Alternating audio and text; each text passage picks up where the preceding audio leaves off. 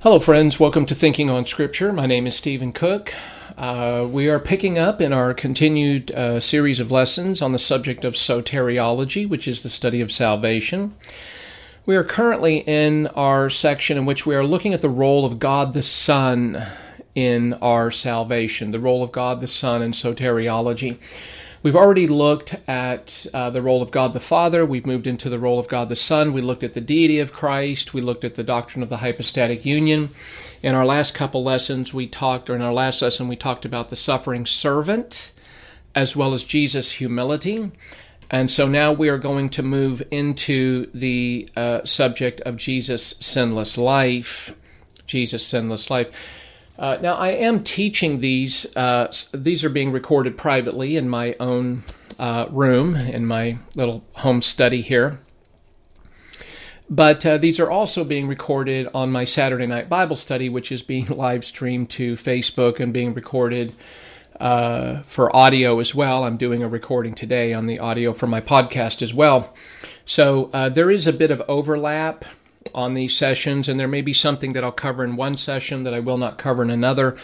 And so there's a little bit of overlap there, but that's fine if you're studying, if you're following along with me in these sessions, then you're getting a little repetition, which can be good for the soul. So let's talk about Jesus' sinless life. Now, the record of Scripture is very, very straightforward. Now, in past lessons, I've talked about the conception of Jesus in the womb of the Virgin Mary. The technical term for that is called parthenogenesis, virgin conceived, virgin born. But because Jesus was supernaturally conceived by the Holy Spirit in the womb of the Virgin Mary, and you can read about this in Luke chapter 1, Jesus did not have a biological father. Joseph was not his father. And so because Jesus did not have a biological father, but was supernaturally conceived in the womb of the Virgin Mary, Jesus was conceived and born without Adam's original sin and without a sin nature. And so when he came into the world as well as a unique person, the monogenes theos, the only begotten God, the unique person in the universe, because he is simultaneously undiminished deity, combined together forever with perfect or true humanity. So he's fully God, fully man, perfect God, perfect man. And so when Jesus goes throughout his life, the issue then becomes, can he maintain his sinlessness? Can he not commit any acts of sin? And so the record of Scripture is very, very clear. In fact, we have 4 references here. One is in 2 Corinthians 5:21, which says that Jesus knew no sin. Hebrews 4:15 tells us that he was tempted in all ways as we are, yet without sin. 1 Peter 2:22 tells us that he committed no sin. And 1 John 3:5 says that you know that he appeared in order to take away sins, and in him there is no sin. Now, this is all very important. It's very important to understand this, to understand that Jesus did not have Adam's original sin imputed to him. He did not have a sin nature, that is a proclivity to sin. We're born with that, by the way. All humanity is born with that. Jesus was born. He was conceived in the womb of the Virgin Mary and born as Adam was created, perfect, minus a sin nature. Now, Adam acquired his sin nature after his rebellion, when he set his will against the will of God, and he chose to follow Satan and to eat from the tree of the knowledge of good and evil. And so he experienced separation from God, spiritual death in time. Later, he experienced physical death as a consequence as well. But nonetheless, Adam came to acquire a sin nature. There was a compositional change to his very nature. And so all of his children, when you get over into Genesis chapters 4 and 5, you realize that Adam's children are born with sin natures. And so they have a proclivity to sin. They are born in the image of Adam. And so we're all born that way. We all come into the world this way with these sin natures. And this is why Romans 5:12 says, for by one man, that's Adam, sin came into the world, and death through sin. And so death spread to all men because we all sinned when Adam sinned, because we were all related to Adam both seminally and federally. 1 Corinthians 15, 21 and 22 says, "For as in Adam all die, so also in Christ all will be made alive." But this idea of being in Adam or being in Christ, those very important theological truths with regard to positional identification. But it's important to understand that when we're talking about Christ, we're talking about somebody who committed no sin, Now, why was the sinless humanity of Jesus necessary? Because it wasn't necessary for him to go to the cross. You see, the biblical teaching is that all mankind is sinful and separated from God. The Bible does not give a flattering view of mankind. We've already been through some of this. I've already chased down a number of scripture references, and we'll hit a few more along the way. But the reality is that the Bible does not seek to flatter mankind. It does not. Romans 3:10 says that there is none righteous, not even one. And then Paul goes on, he gives a very, very scathing comment, but you get down to verse 23, he says, "For all have sinned and fall short of the glory of God." All have sinned and fall short of the glory of God. And so this is something that we see very, very clear. So the biblical teaching is that all mankind is sinful and separated from God. We are said to be sinners in Adam. 1 Corinthians 15, 21 and 22. Verse 22, "For as in Adam all die." So we are sinners in Adam. That is because we are born into the family of Adam. And therefore we are born with his sin imputed to us. That original sin is imputed to all of his offspring. Plus we have a sin nature that we also have. Paul talks about this sin nature. You see this conflict. In fact, in Romans 7:14 through 25, the translators of the New American Standard Bible, the 1995 update, have put a title above this called "The Conflict of Two Natures." Because the unbeliever only has one nature, and that's a fallen nature. That is a sinful nature. Now, the sinful nature can go in one of two directions. The sinful nature can go in the direction of legalism, or it can go in the direction of licentiousness. It can go in the direction of being religious or lawless. It can go in either of those directions. And when you think about all the unbelievers that Jesus interacted with during his time on the earth in hypostatic union, when he was during his time of ministry, he dealt with people that were commonly called sinners, prostitutes, sinners, tax collectors, people that were openly dishonest, immoral, we might call lawless. But then there was another group of people that Jesus dealt with that were lost. And these were the religious people. In fact, in John 8:44, Jesus described the Pharisees as, he said, "You are of your father, the devil." And so they were children of devil. They were not saved. They were very religious, very religious. They read and memorized their Bible. They prayed, they fasted, they tithed. Of course, they had traditions in addition to the Bible that became sort of encrusted around the Bible. And they elevated the traditions of man and in many ways broke the scriptures.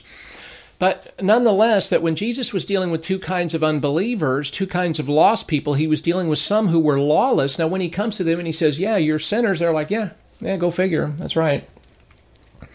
It's one of the reasons why I've enjoyed working in jail and prison ministry for upwards of 17 years, because when I walk in and talk with the guys and I talk about these things, they're like, yeah, you're right. Of course, the environment's, kind of telling, isn't it, with regard to their failings, but they're a little more open and honest. It's the religious person who doesn't like to be called a sinner, who doesn't like to be called an enemy of God, because they think that they're saved by their works. And pride is vicious. Pride is vicious. It's nasty business.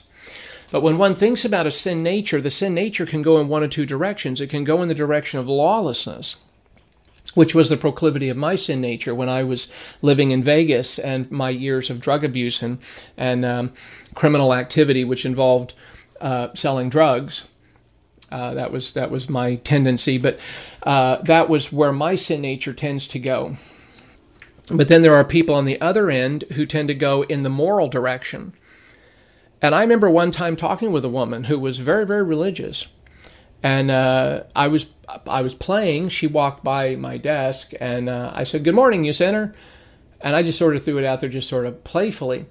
And she turned and she looked at me, and she had big eyes. I mean, size of quarters, and I mean, we were just kind of staring at each other. And she looked at me and she goes, "I'm not a sinner."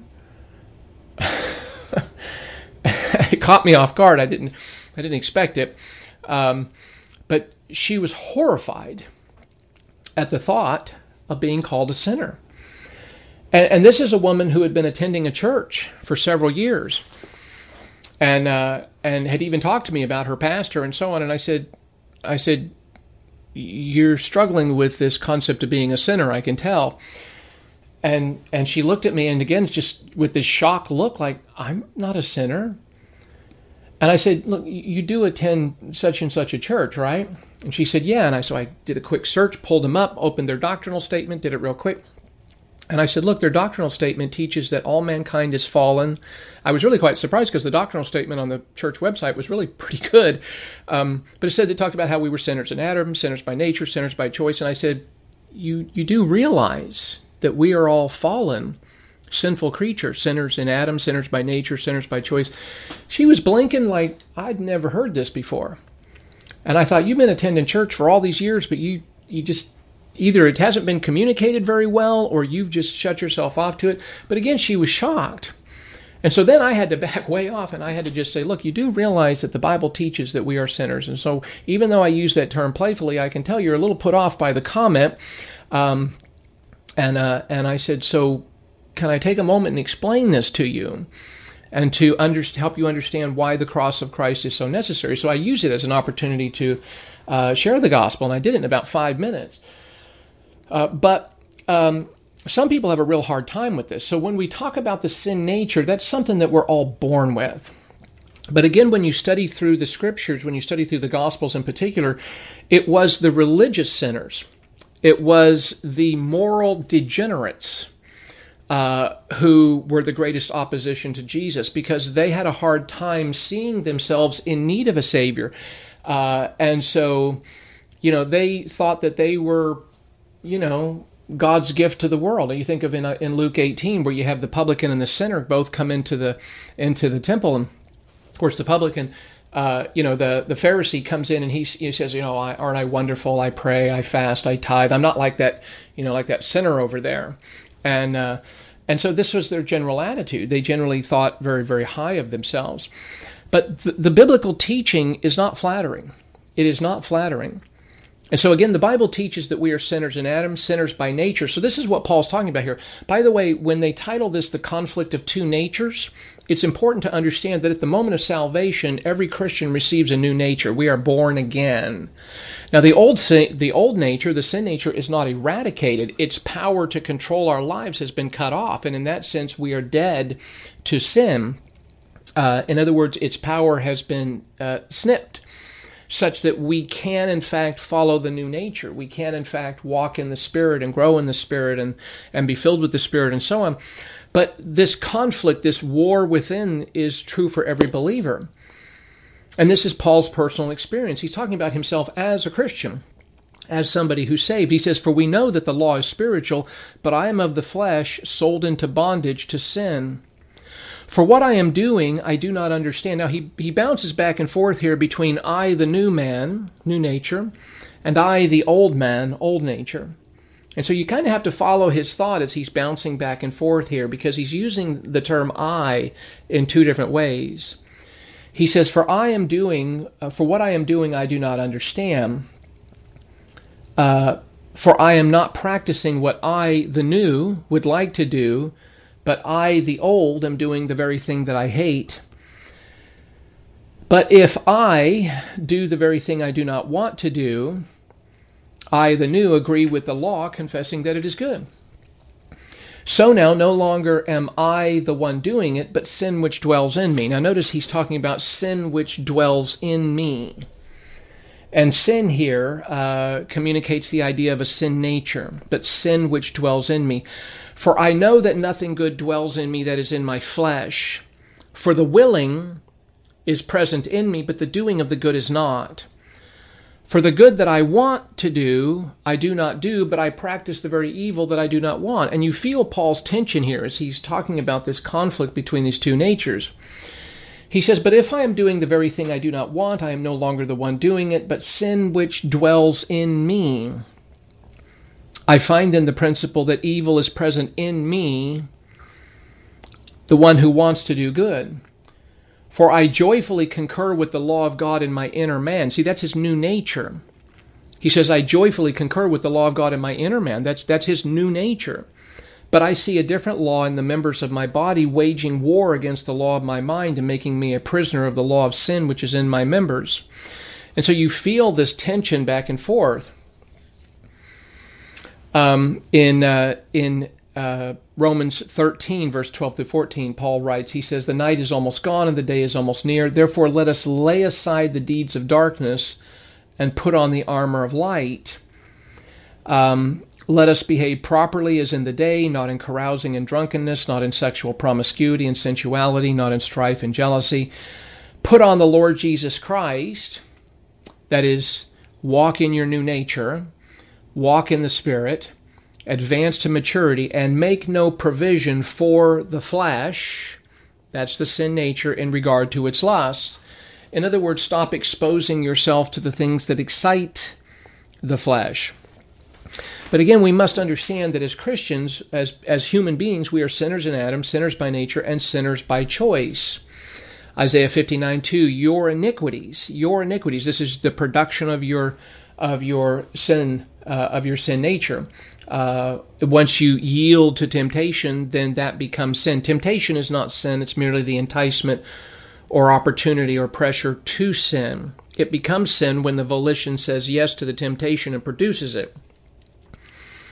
But he says here, your iniquities have made a separation between you and your God, and your sins have hidden his face from you so that he does not hear. James 1:14 and 15. But each one of us is tempted when he is carried away and enticed by his own lust. Then when lust has conceived, it gives birth to sin. So because of our fallen sinful state, we are completely helpless to solve our sin problem and save ourselves. And these are verses that I've hit before, but again, just very, very clear. Paul says in Romans 5:6, for while we were still helpless, at the right time Christ died for the ungodly.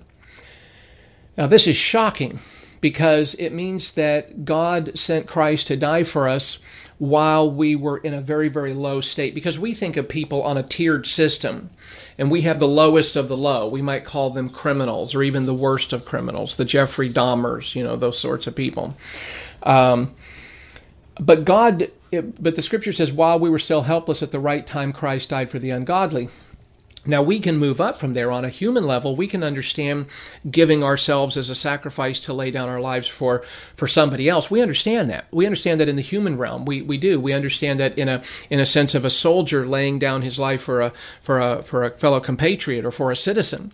We think of a good citizen being willing to put himself or herself in harm's way to protect another citizen, an innocent victim. A child, a mother understands this with regard to laying down her life for her child whom she loves greatly. We understand these concepts of laying down our life. Now, Paul moves from the low category, the helpless, the ungodly, to the righteous man. For one will hardly die for a righteous man, he says in verse 7, though perhaps for the good man someone would dare even to die. So he's moving up here. The righteous man is the man who simply holds strictly to a legal standard. The word righteous here, dikaios in the Greek, communicates the idea of somebody who strictly holds to a legal standard. I've used the illustration before, who drives the speed limit, pays his taxes on time, very, very law-abiding person. But a person can adhere strictly to a legal standard and not be moral. They cannot give of their resources to help the homeless, the widows, the orphans, the poor, the needy, to help support pastors for ministry or churches, or to give to people who need. They cannot be that selfless giving person. They can be righteous. They can strictly adhere to a standard of law, but not be good. The good person is a righteous person. It is somebody who holds to a standard, who holds to the standard of the law, but is beyond that. So it's the person who does the speed limit while delivering Meals on Wheels, or taking food to a hungry person, or clothing to a shelter, or blankets to the homeless on a cold night. Wanders the streets and hands out blankets and warm meals when the temperature is going to get below freezing. That's the good person, you see. Now, we understand this. One will hardly die for a righteous person. We get that. Though for the good person, someone would dare even to die. We think, yeah, that's true, Paul. I'm following you here. I'm following here. But then he shocks you. Verse 8. But God demonstrates his own love toward us in that while we are yet sinners, he drops the bottom out. We're at the very bottom category here. God demonstrates his own love toward us in that while we were yet sinners, Christ died for us, you see. And so this really helps us to understand our fallenness and the greatness and the provision of God, and our helplessness and our inability to save ourselves. So because of our fallen sinful state, we are completely helpless to solve the sin problem and to save ourselves. And of course, good works have no saving merit before God. I'll tell you, if there is something that I have beat the drum on over and over and over throughout this series of lessons, it's that good works don't save. It's the work of Christ and the work of Christ alone. Isaiah 64:6, for all of us have become like one who is unclean, and all our righteous deeds are like a filthy garment. Romans 4:4 and 5, now to the one who works, his wage is not credited as a favor, but as what is due.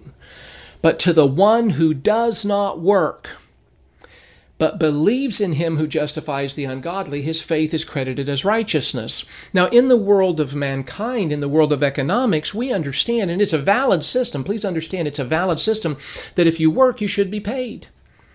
Okay? In fact, this was true even under the Mosaic Law, where God said, you shall not muzzle the ox while it's threshing.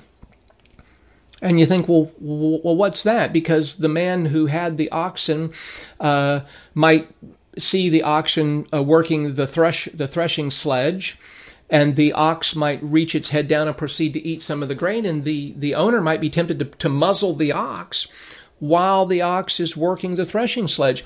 And God says, don't you dare put a muzzle on that ox. Don't you dare do that. So he says, you shall not muzzle the ox while it's threshing. For the laborer, Paul says another time, is worthy of his wages. In other words, God's sense of compensation for work done is so strong that it extends even to the animal kingdom. And that just shows how strong God's sense of, again, compensation for work done is. It's just amazing to think about. Now, in the human world, that's fine. We operate by that system. You work, you get paid. That's valid. But don't take that system and apply it to God when it comes to salvation. That is a faulty way of thinking. And that's Paul's whole point right here in Romans 4. He says, look, in the human realm, that's fine. To the one who works, his wage, that is his paycheck, is not credited as favor. It's not a gift. When my employer writes me a check or deposits money in my account after I've done my work, they're not being kind. They're paying me for the work that I did. Now, the problem with humanity is they take that paradigm, that way of thinking, and bring it to God. And they say, all right, God, here's my work. Save me, pay me, as though entrance into heaven is payment for my good works. No. That is not how it works. That is not. It's by grace. You see, and this is Paul's point here in Romans 4:5. To the one who does not work at all, period. To the one who does not work, but does one thing, and one thing only. And what is that? But believes in him who justifies who? Not the good, not the moral, not the kind. Who justifies or declares right who? The ungodly. That one who is ungodly, who believes in him, his faith is credited as righteousness. You see, and so salvation, again, is by grace alone. We don't earn it or deserve it. It is through faith alone, because faith doesn't save, Christ saves, but faith is the instrument by which we receive that. In Christ alone. Christ saves. It's not Christ plus us. It's not Christ plus anything. It is Christ and Christ alone. So to the one who does not work, but simply believes in him who justifies the ungodly, his faith is credited as righteousness. For by grace, grace, grace, grace, you have been saved. Wonderful grace, amazing grace, charis, unmerited favor, undeserved kindness, born out of the bounty and goodness of the giver, and is in no way predicated upon the beauty or worth of the object at all. By grace, you have been saved. It's by grace. Through faith. And what? And that not of yourselves. It, salvation, is what? The gift of God. The gift of God. Not as a result of works so that no one may boast. I'll tell you, the scripture is just, it screams this. And yet people want to bring their works. It's the pride of man. That's what it is. Now, good works should follow salvation. The scripture's clear on this. Verse 10, for we are his workmanship, created in Christ Jesus for good works, which God prepared beforehand that we should walk in them, and good works should follow salvation, but they're never, never, never the condition of it. Titus 3:5, he saved us. And it's always one way. It's God saved us.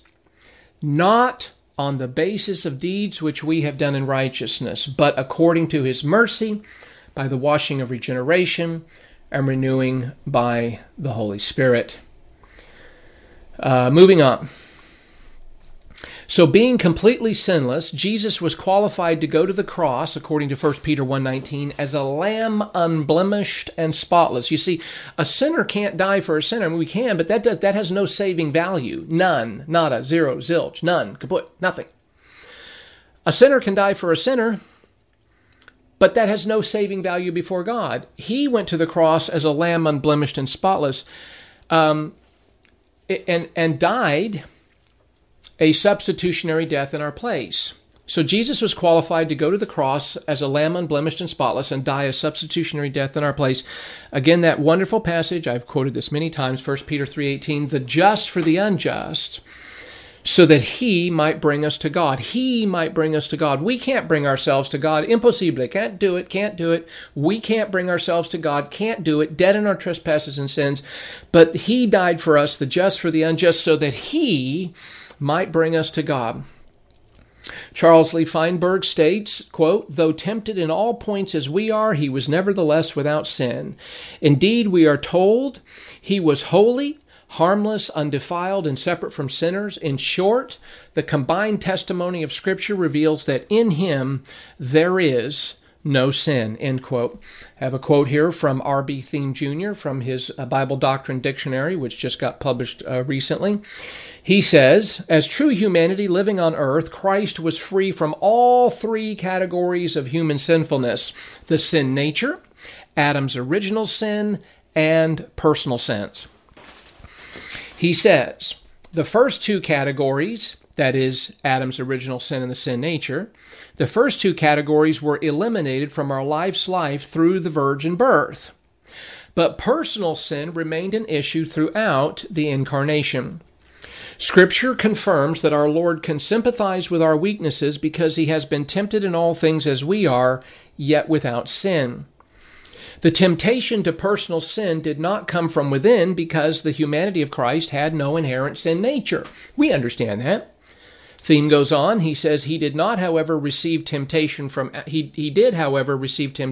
outside his person, even being tempted by Satan himself. By constantly relying on the provisions of the spiritual life, the same provisions available to us, Jesus Christ was able to resist every temptation and remain perfect, end quote. He's absolutely correct. Now, going on in the notes here, sinners need salvation. That's the truth. We need salvation. What's the problem? We can't save ourselves. We cannot save ourselves, nor can they save another. All are trapped in sin and utterly helpless to change their condition. But God the Son did what we cannot do for ourselves. He did what we cannot do for ourselves. He obeyed the Father and stepped into time and space, taking true and sinless humanity to himself and living a perfect life before the Father. Then at a point in time, he surrendered himself to the cross and died a penal, substitutionary death on behalf of all humanity, bearing the wrath of God in their place. Then he was placed in a grave and rose again to life on the third day, never to die again. Do you believe that? I do. The record of Scripture is true. It is an accurate account. It is a written deposition by men who saw the resurrected Lord, who walked with him, who knew his life, who saw his miracles, that he healed the sick and raised the dead and caused the blind to see and the deaf to hear and the mute to speak. And he did all these miracles, and he fed the multitudes, and he walked on the water, and he did all these miracles. And then he went to the cross and willingly laid down his life, and he didn't have to. He was sinless. He was absolutely sinless, and he was God. He could have stopped it. He could have just had a thought or snapped his fingers or anything, could have stopped it in a second, but he didn't. And he willingly went to the cross, and he died a death he did not deserve in order that we might have a life that we could never earn. He died for us. He did for us what we cannot do for ourselves. That's what makes him and his work so magnificent. No glory here, none for us, none for me. The glory is all his. I get the benefit. I get forgiveness of sins, eternal life, the gift of righteousness, a spiritual gift, and God has blessed me. Oh, how he has blessed me, and I'm so thankful. I well up at times with great emotion at how wonderful my God is to me. But that's grace. I don't earn it. I don't deserve it. It's his goodness. It's his work, not mine. And we need to understand this. I'm trying as best as I can with all that I know to pull these things out, to make them clear to you. And I struggle sometimes, and you probably feel my struggle at times. But I want you to understand what the Scripture communicates on these things. So then he was placed in a grave and rose again to life on the third day, never to die again. And the benefits of the cross, see, the death of Christ was sufficient for all, but it is effective only to those who believe. The benefits of the cross are applied to those who come to Jesus with the empty hands of faith, believing he died for them, was buried, and raised again on the third day. And when they place their faith in him as Savior, they have forgiveness of sins and eternal life, and this is given freely by grace. Quoting again from R.B. Thieme from his Bible Doctrine Dictionary, he says, "Every human being needs to be saved because everyone enters this world in a state of spiritual death, total depravity, and total separation from God. Because man is born hopelessly lost from God and helpless to do anything about it, God in his grace designed a perfect plan to reconcile man to himself. God the Son took the burden of responsibility. He became true humanity and remained sinless so that he could be judged for the sins of the world. And while Jesus Christ hung on the cross, God the Father poured the full wrath of his justice upon the Son he loves so perfectly. And Christ bore our sins in his own body. And he took the punishment in our place. And God's righteous standard approved of Jesus' sacrifice as payment for all human sins." End quote. And that's absolutely correct. Absolutely correct. Now, last night I did a live stream on the, during Bible study. We were doing it on Zoom, and then I was live streaming, but I wasn't real happy with the way it turned out. I had a headache, had a migraine going, and I was having a hard time pulling my thoughts together, and it wasn't the best of Steve, so I'm re-recording this for that group as well, so we'll do both at the same time here. So let's move on in the next section here on Jesus' willingness to die. His willingness to die. So Jesus was not forced to go to the cross, but willingly went and bore our sin. Jesus said in John 10:11, "I am the good shepherd. The good shepherd lays down his life for the sheep." And he says in John 10:18, "No one has taken it from me, but I lay it down on my own initiative." I lay it down. You see, and he says, "And I have authority to lay it down, and I have authority to take it up again. And this commandment I received from my Father." You see, it was the will of the Father for Jesus to die a penal substitutionary death. Penal meaning he bore the penalty for our sin. Substitutionary, he died in our place. And Jesus willingly accomplished it. Jesus said in Hebrews 10:5, "Sacrifices and offerings you have not desired, but a body you have prepared for me." Now, this was a statement that seems to have been spoken by God the Son when he was ready to add humanity to himself. Because remember that from eternity past, God the Father created the plan of our salvation. He commissioned the Son. He sent the Son. The Son came into the world. But he says here in Hebrews 10:5, he says, "Sacrifice and offerings," speaking of the whole sacrificial system of the Mosaic Law, "sacrifices and offerings you have not desired, but a body." That's the humanity of Christ, because he had to be fully human to die in the place of other humans. But a body speaks of the humanity of Christ. "But a body you have prepared for me." And of course, we know that God the Holy Spirit was the key person of the Godhead who was instrumental in forming this body in the womb of the Virgin Mary. You see, all three members of the Godhead are involved here. And that's what I'm trying to do, is I'm trying to unpack and look at the different roles. And then, and once in hypostatic union, in Hebrews 10:9, he says, "Behold, I have come to do your will." Behold, I, Christ in hypostatic union, having taken on a body, have come to do your will. And it was the will of the Father that he go to the cross. So it was necessary for Jesus to be fully human and free from sin to be an atoning sacrifice. Thomas Constable, another good Bible teacher that I love, and his material is very, very good. If you get a chance to get his commentaries, they're good. There's a free version online you can find as well. But Thomas Constable states that Jesus willingly offered himself. No human took his life from him. However, he offered himself in obedience to the Father's will. Leon Morris, another excellent Bible scholar, he says, "The Lord's death does not take place as the result of misadventure or the might of his foes or the like. No one takes his life from him. Far from being the case, he himself lays it down and does so completely of his own volition." You see how these other Bible teachers recognize these truths, and the biblical truths are clear. They're very, very straightforward. Quoting from William MacDonald, he says, "No one could take the Lord's life from him. He is God, and is thus greater than all the murderous plots of his creatures. He had power in himself to lay down his life, and he also had power to take it again. But did not men kill the Lord Jesus?" MacDonald poses the question, did men not kill the Lord Jesus? They did. He says this is clearly stated in Acts 2:23 and in 1 Thessalonians 2:15. He says, "But the Lord Jesus allowed them to do it, and this was an exhibition of his power to lay down his life. Furthermore, John 19:30 tells us that he gave up his spirit as an act of his own strength and will," end quote. And so again, we must understand that men were responsible for the killing of Jesus, but they didn't murder him, because murder implies that it was done against his will, and he laid down his life. He allowed himself to be killed. Again, I'm trying to tighten up the language here, and it's a struggle at times to do this.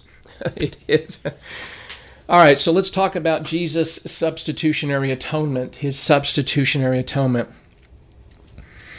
Atonement is a very important concept in the Bible. In fact, I took a seminary course. It was my last master's level course when I finished my master's degree in the spring of 2006. I graduated May 2006 with a Master of Divinity degree, which with an emphasis in Bible exposition and theology, and also in Hebrew and Greek with the biblical languages. But I took this course with Dr. Paige Patterson, who was the president of Southwestern Baptist Theological Seminary at the time, and he's a good Bible teacher and a strong dispensationalist, I might add.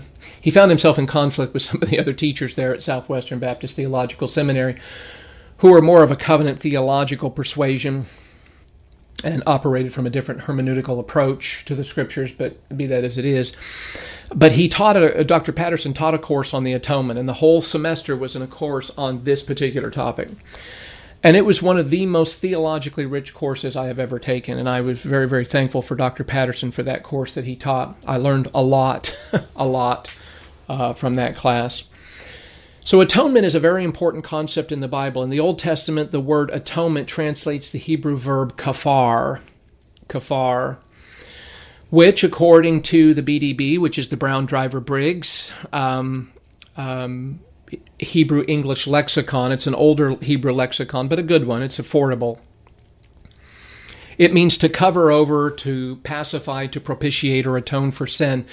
When we think of the animal sacrificial system, we should understand, first of all, that it was ongoing. There was never a one-and-done sacrifice. Now, Christ is a one-and-done. His sacrifice is once for all time. But the animal sacrifices were repeated week after week, month after month, year after year, and this went on and on and on. But when the sinner brought an animal, when they brought a lamb, for example, to the priest at the courtyard of the tabernacle or later the temple that was built by Solomon, when they brought the animal, they would bring it in and they would lay their hands on the head of the animal, confess their sin. The priest would lay his hands on the head of the animal and then reach around and would cut the throat of the animal. And this was shocking. And it was intended to be didactic, that is, educational, to be instructive, to teach that God is holy, that man is sinful, and that God was willing to accept a substitute to bear the penalty for the sinner's sin. And so it was very educational. But the word atonement means to cover. You see, it did not remove sin.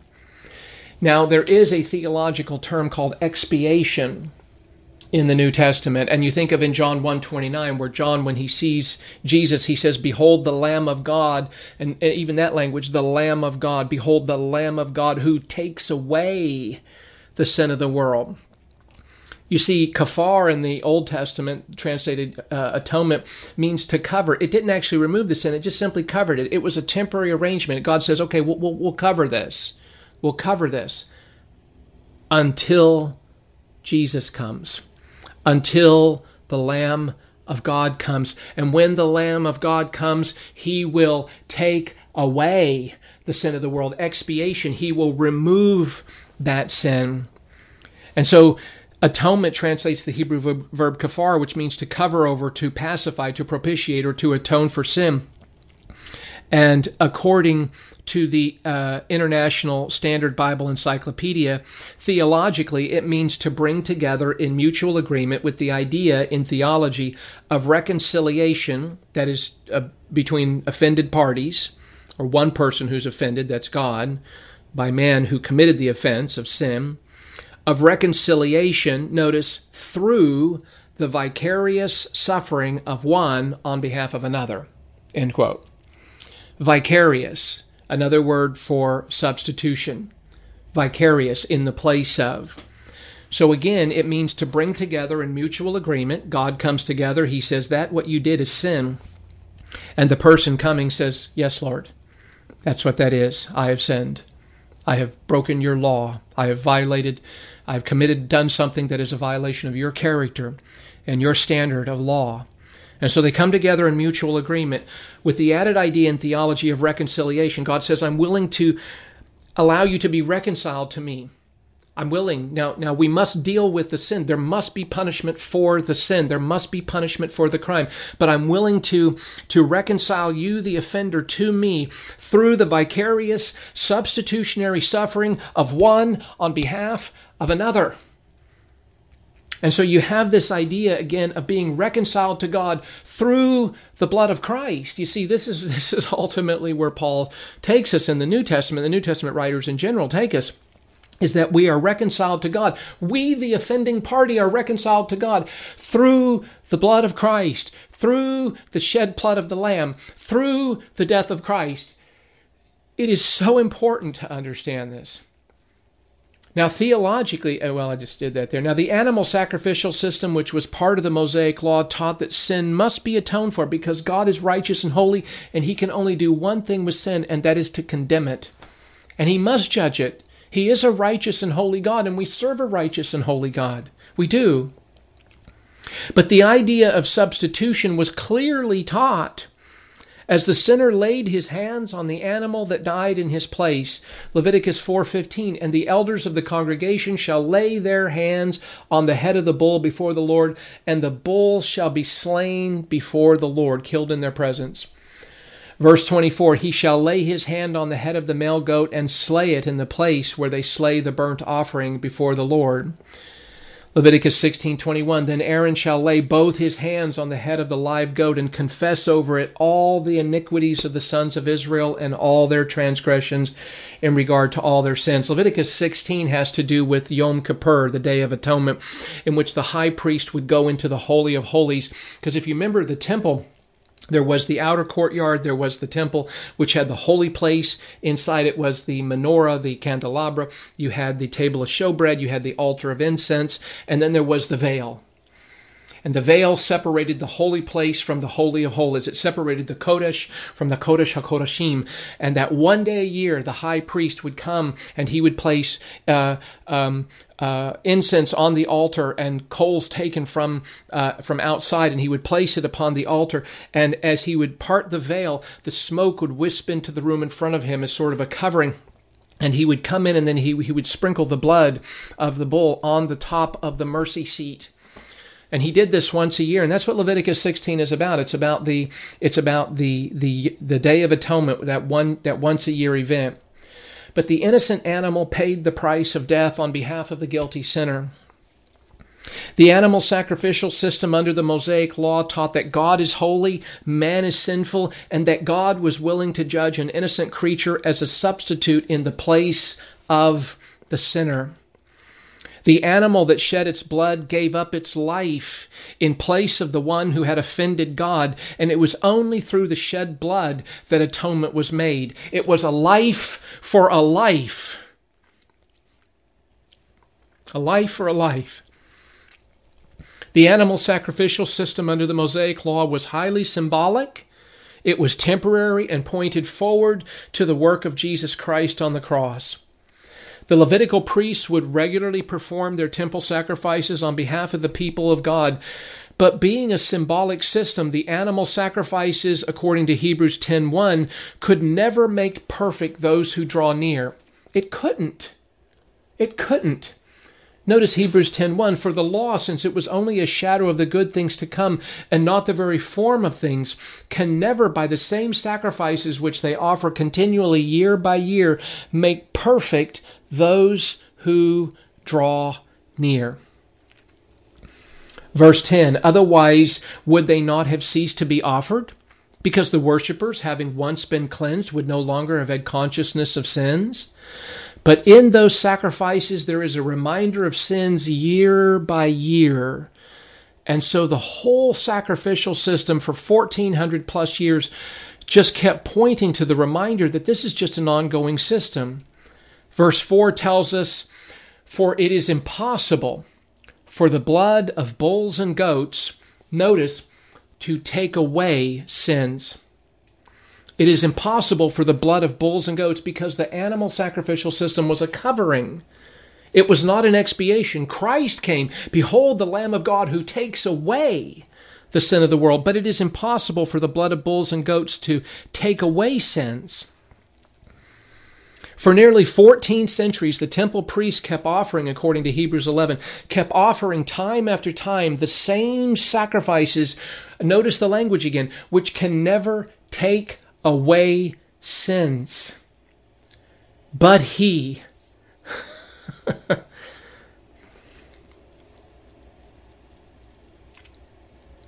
now comes Christ. But he, having offered one sacrifice for sins for all time, it was a one and done deal. He sat down at the right hand of God. And listen, the priests year after year never sat down because their work was never done. But when Christ, having offered himself, having offered one sacrifice for sins for all time, because all of the animals of the Old Testament were a type, Christ is the antitype. They are the picture. He is the reality. They all point to him. They're just symbols. They're pictures. Christ is the reality. He is the Lamb of God. And having offered one sacrifice for sins for all time, sat down at the right hand of God. And Hebrews 10:14 tells us, for by one offering, by his work upon the cross, that one-time event of time and space when the Son of God hung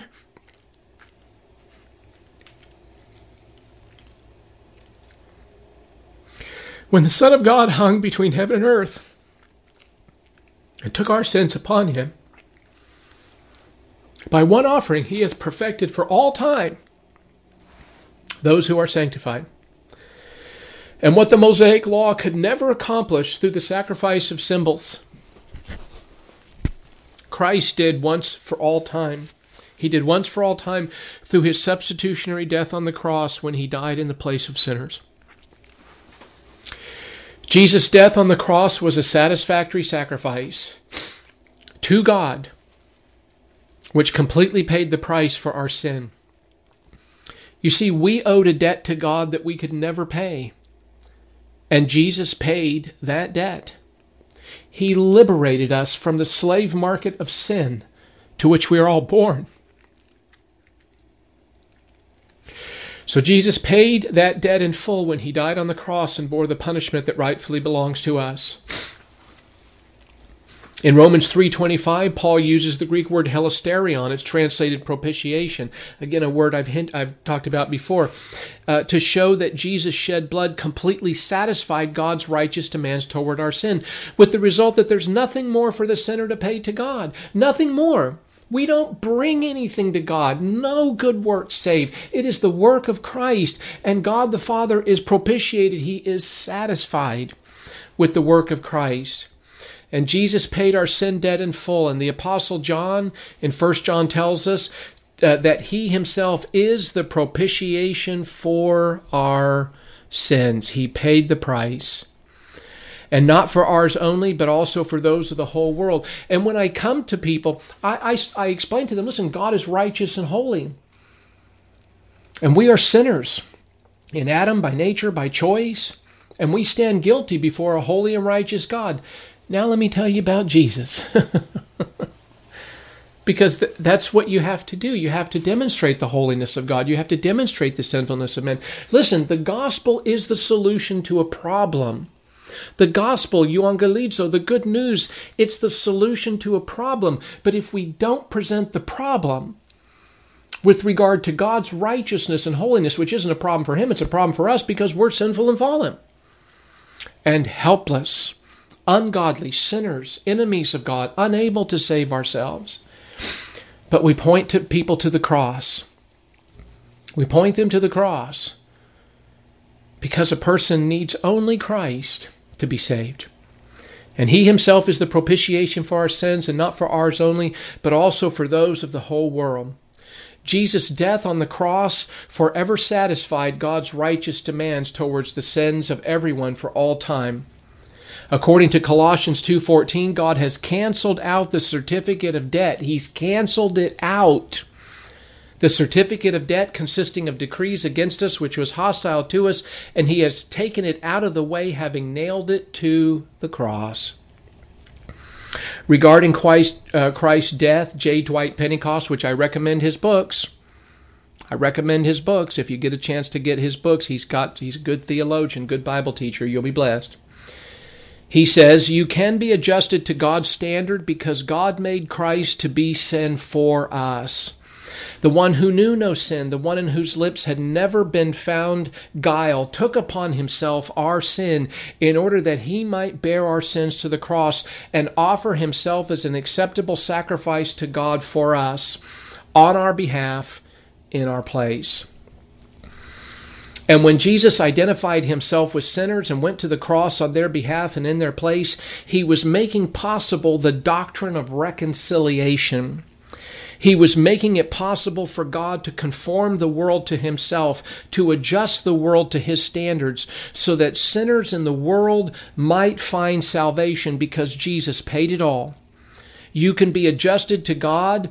To God's standard through Christ by his death, by his cross, by his blood, and by his identification with sinners. End quote.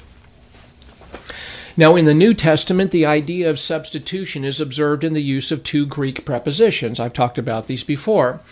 The first is the use of the preposition huper, H-U-P-E-R, which, according to Bedag, the Bauer, Danker, Arndt, and Gingrich, a Greek-English lexicon of the New Testament and other early Christian literature, a lot to get out there, is translated, it means in behalf of or for the sake of someone. In behalf of or for the sake of someone. So the idea of Jesus dying as a substitute in the place of sinners, again, is seen in Romans 5:8, where Paul wrote that God demonstrates his own love toward us and that while we were yet sinners, Christ died huper. He died for us. He died as a substitute for us. The second preposition that denotes substitution is anti. We would say anti in English, but the Greek pronunciation is anti, which is also translated for, and again, according to Bedag, expresses the idea that one person or thing is to be replaced by another instead of, in place of.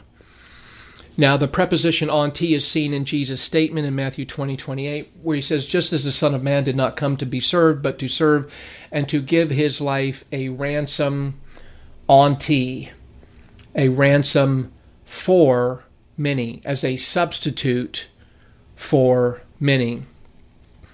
According to Robert Leitner, he says the biblical view of the Savior's death is that he died to satisfy the demands of the offended righteousness of God. The Savior died in the sinner's place. This is an essential, indispensable truth in evangelicalism. It is true that Christ died for the sinner's benefit, but that does not fully describe the nature and purpose of his finished work. He gave his life in the sinner's place. He died as the sinner's substitute. The strongest expression of Christ's substitutionary death is given with the Greek preposition anti, translated for. Christ himself used this word when he said, even as the Son of Man came not to be ministered to, but to minister and to give his life a ransom anti for many. Christ died in the sinner's place. He died instead of the condemned, end quote. Jesus' atonement for sins, going on in the notes here, Jesus' atonement for sins is the basis for reconciliation because God has judged our sins in the person of Christ who died on the cross in our place. The death of Christ has forever satisfied God's righteous demands for our sin. And it is on this basis that he can accept sinners into heaven. You know, some people say, well, how can a righteous and, how can a loving God send anybody to the lake of fire? Well, the better question is, how can a righteous and holy God allow a dirty, rotten sinner into heaven? The answer is, because of Christ. Because he has borne our sin, he has paid the price, and in exchange he gives us forgiveness, aphiemi, removal, the releasing of a debt. He releases us from that. And he gives us eternal life and righteousness and blesses us. Oh, how he blesses us in time and in eternity. And we're going to be forever with God in heaven. How wonderful is that? How magnificent is that? So the death of Christ has forever satisfied God's righteous demands for our sin, and it is on this basis that he can accept sinners into heaven. The blood of Christ is the only coin in the heavenly realm that God accepts as payment for our sin debt. And Christ paid our sin debt in full. That's good news. But the blood of Christ that he shed upon the cross is the only coin, the only currency that God accepts as payment for our sin debt. Because Jesus' death satisfied God's righteous demands for sin, the sinner can approach God who welcomes him or her without reservation. God has cleared the way for sinners to come to him for a new relationship, and this is based completely on the substitutionary work of Christ. God has done everything to reconcile humanity to himself. The debt that was owed to God was paid in full by the blood of Christ. Thank you, Jesus, for what you did upon the cross. You died for me, that I might have forgiveness and eternal life and the gift of righteousness and many other blessings. And I am very, very thankful to my Savior for all that he did for me. And though I struggle at times to communicate these things to you, and I wrestle to try to find the best language and the best illustrations, and to search various resources that I'm able to mine and to pull this material together, I want to present it in a way that communicates truth in love, because I want you to understand how wonderful our God is, especially as we understand it in regard to our salvation. So I will close out this session today, and I hope that this lesson has been helpful to you. Until we meet again, I wish you a blessed day.